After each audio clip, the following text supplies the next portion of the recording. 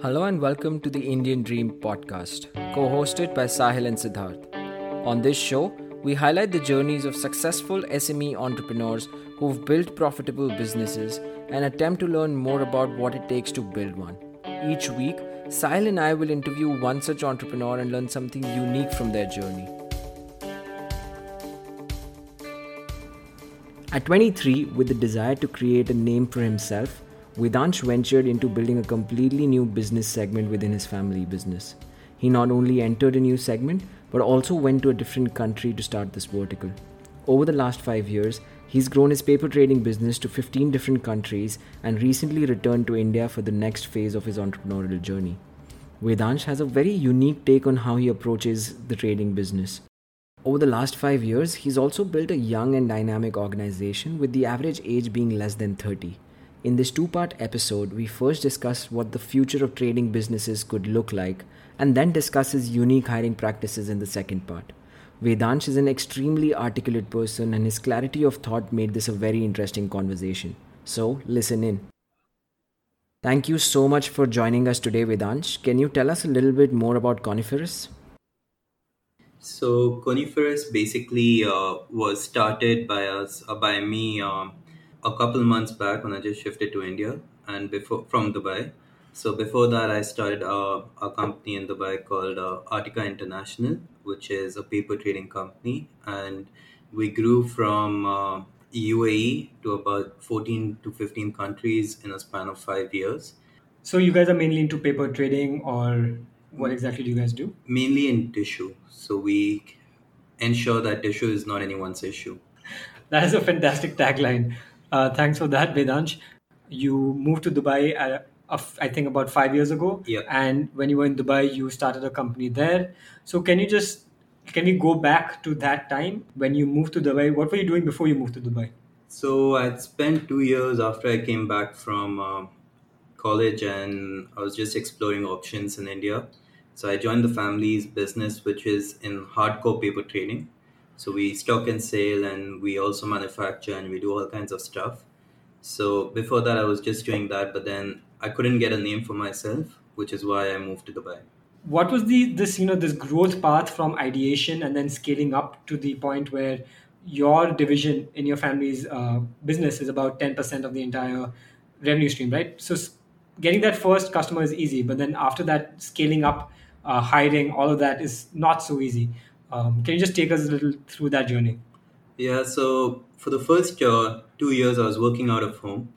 So I basically used to go and visit each and every customer within Dubai and then start with Oman and slowly moved on to the other Gulf countries. I just kept meeting a lot of people, and then basically through networking, you kind of added on the sales. And then after that, when business started growing and it started actually exponentially growing, because tissue is an industry where people do trials, they do container trials, and then they reorder, and then they keep reordering, and then it's something that keeps getting fixed in their system. So I don't need to spend too much time with a customer once I have them established in our system. So once I start getting too many people established within the region, then I started hiring people for coordination, because I kept sales in my hand, because that's something I'd really like doing. I don't like coordinating, so I don't like coordinating with mills. I don't like coordinating at all. I like selling a lot. Help me understand who are the customers. I'm assuming the manufacturers are the suppliers, the ones who actually make the tissue paper. But who are the customers, typical customers that you're dealing with in Dubai?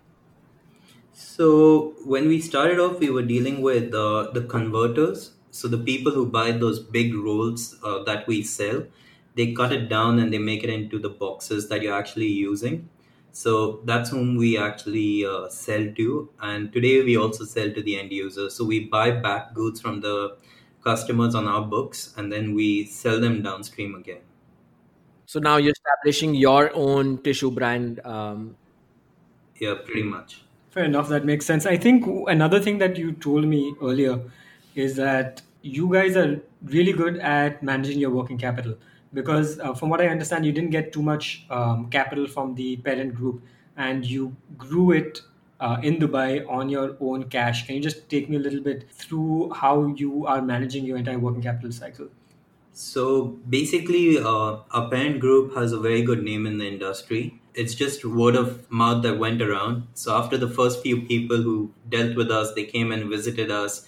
Like my first customer, Metropolic, when he came to India to vet me out. So he flew down to Delhi and then he met a couple of paper mills and then he inquired about us from all of them. And they all gave us like A-star reviews and saying that they can close their eyes and trust us. So that word of mouth constantly spread in Dubai and eventually spread amongst all our suppliers. So as and when we started approaching suppliers, our suppliers started opening lines of credits towards us. Even though we never wanted it, but they started opening credit limits towards us and to good some values and interest-free credit limits. That's how we actually started building our capital because we never needed it. We were never delayed in any of our payments on cash as well. We were never late on anything. We were very transparent. We never claimed. We never did anything of that sort. We were very, very transparent on who the buyer is. And a lot of companies are not that transparent, actually. But I have a philosophy like I found everyone through Yellow Pages or through the web or through the export data or whatever source of data that I actually took to find my customers. So I feel that a manufacturer has more ability and more resources to get that data anyways. So if I'm not transparent and if I keep hiding, then there's a form of distrust that kind of keeps constantly builds on. So when that distrust was never there to begin with, they trusted us and they just opened up lines of credits. So what you're saying is that as a trader, you were telling the manufacturer who your end customer was. Yeah. And we used to tell them how much we were selling for too.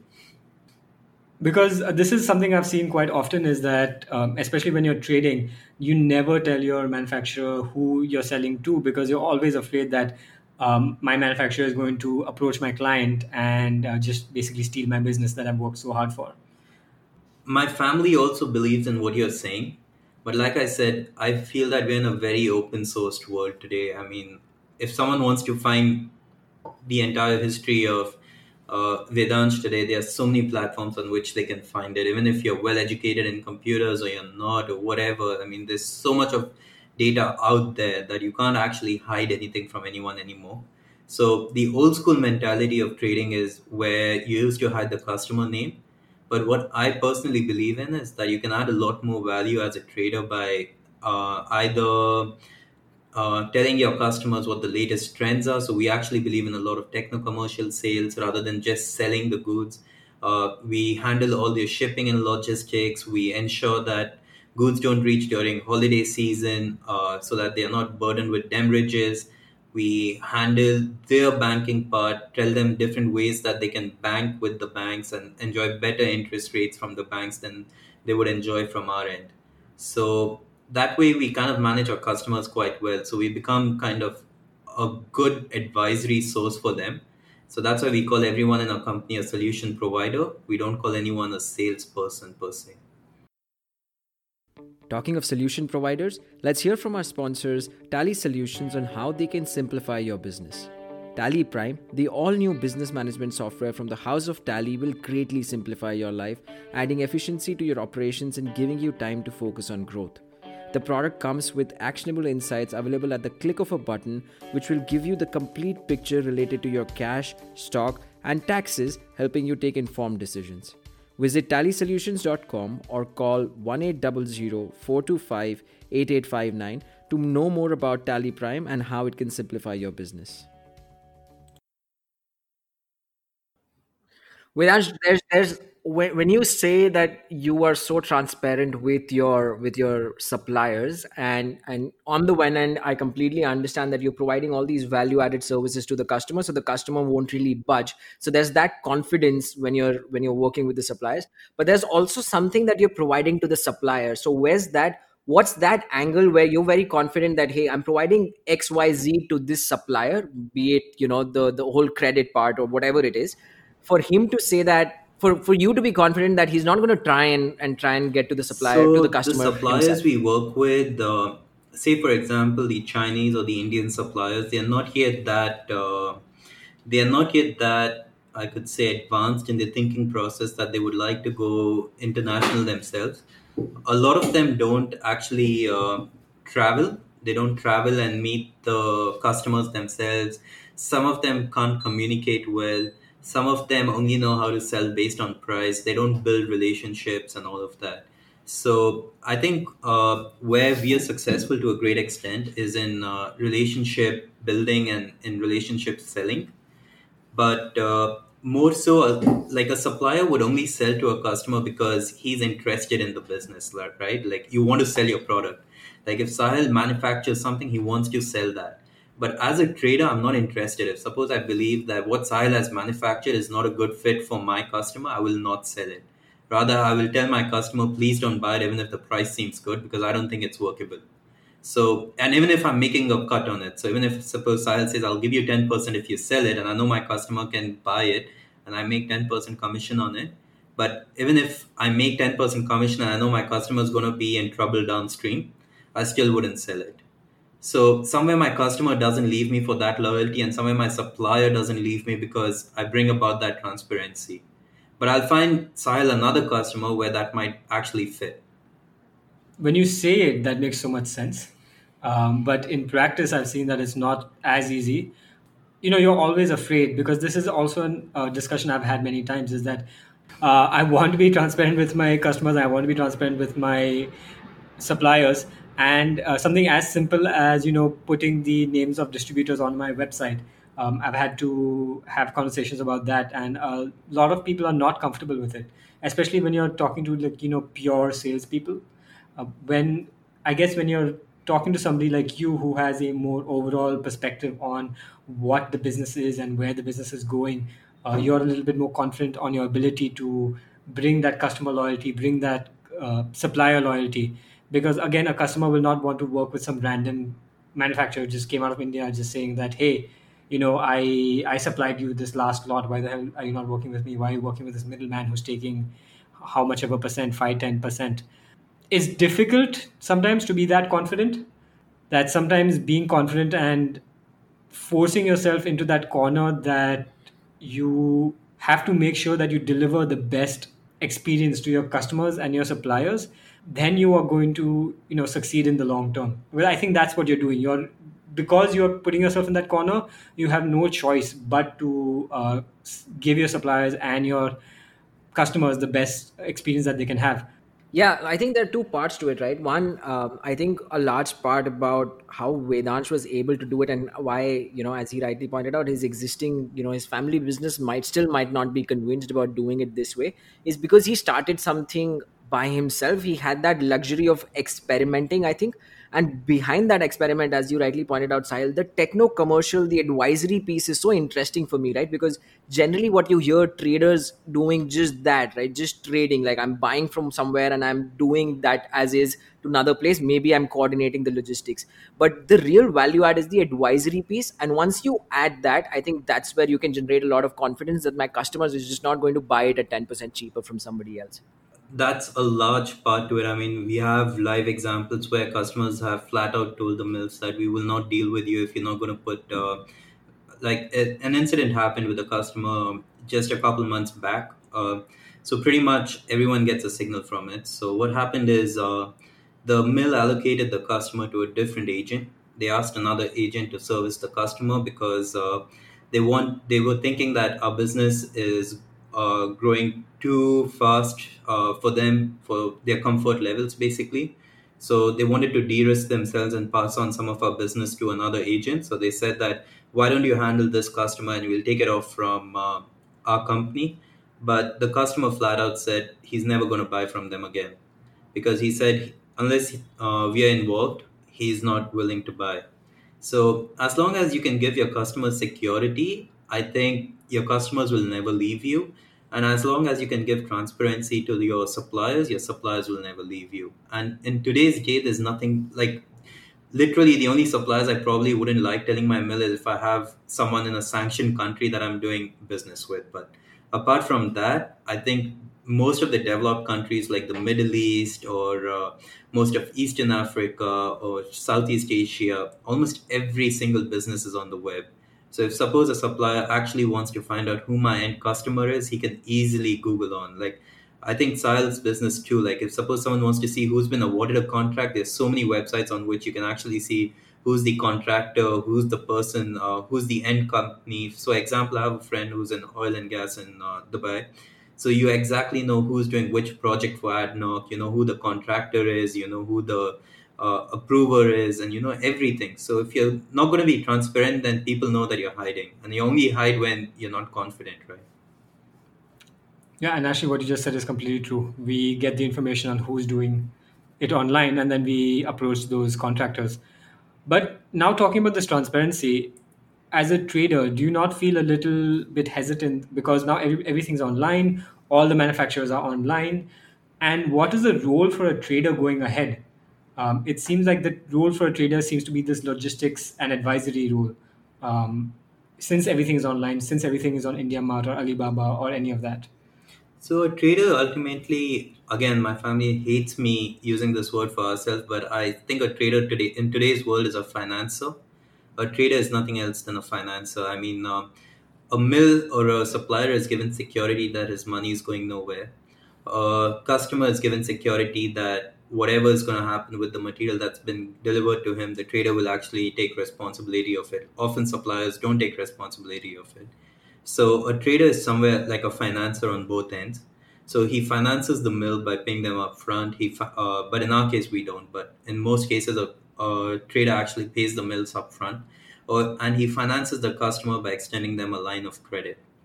So I think going forth, a trader is ultimately going to be a goods financer.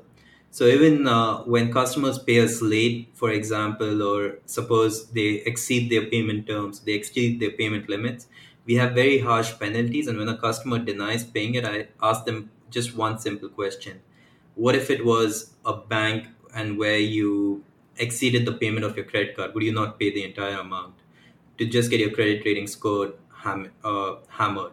And that's when actually customers actually agree, and then they start paying us our dues. Is a very interesting perspective. First question on that is that in order to be a financer, you need to have access for cheap capital, and obviously, capital in India is pretty expensive.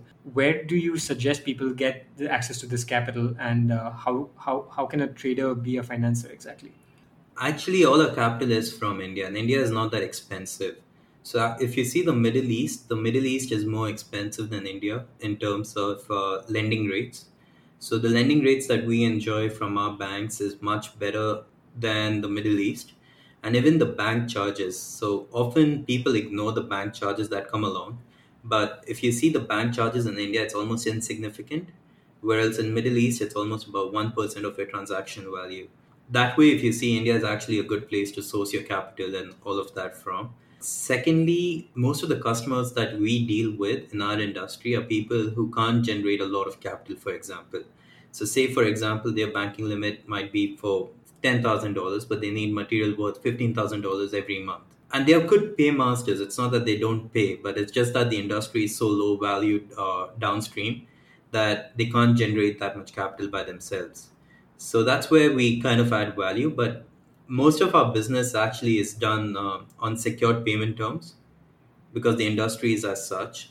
As such, in our business, the only value that a trader actually puts in is his ability to source. That's it. So, ability to source and the financing aspect as And well. the logistics, because in tissue per se, we are very light in cargo, so we only load 12 tons in a 40 feet container. So we are very, very light on cargo. So our logistics need to be spot on. The most interesting thing that I heard from that part that you said where trader is a financer, and I've thought about it for a while now. That is essentially the most important service that the trader is providing today. And the fact that you accepted that and you saw that for what it was is also probably why you were able to go beyond and figure out the advisory piece and figure out the consulting piece, figure out the relationship selling piece, right?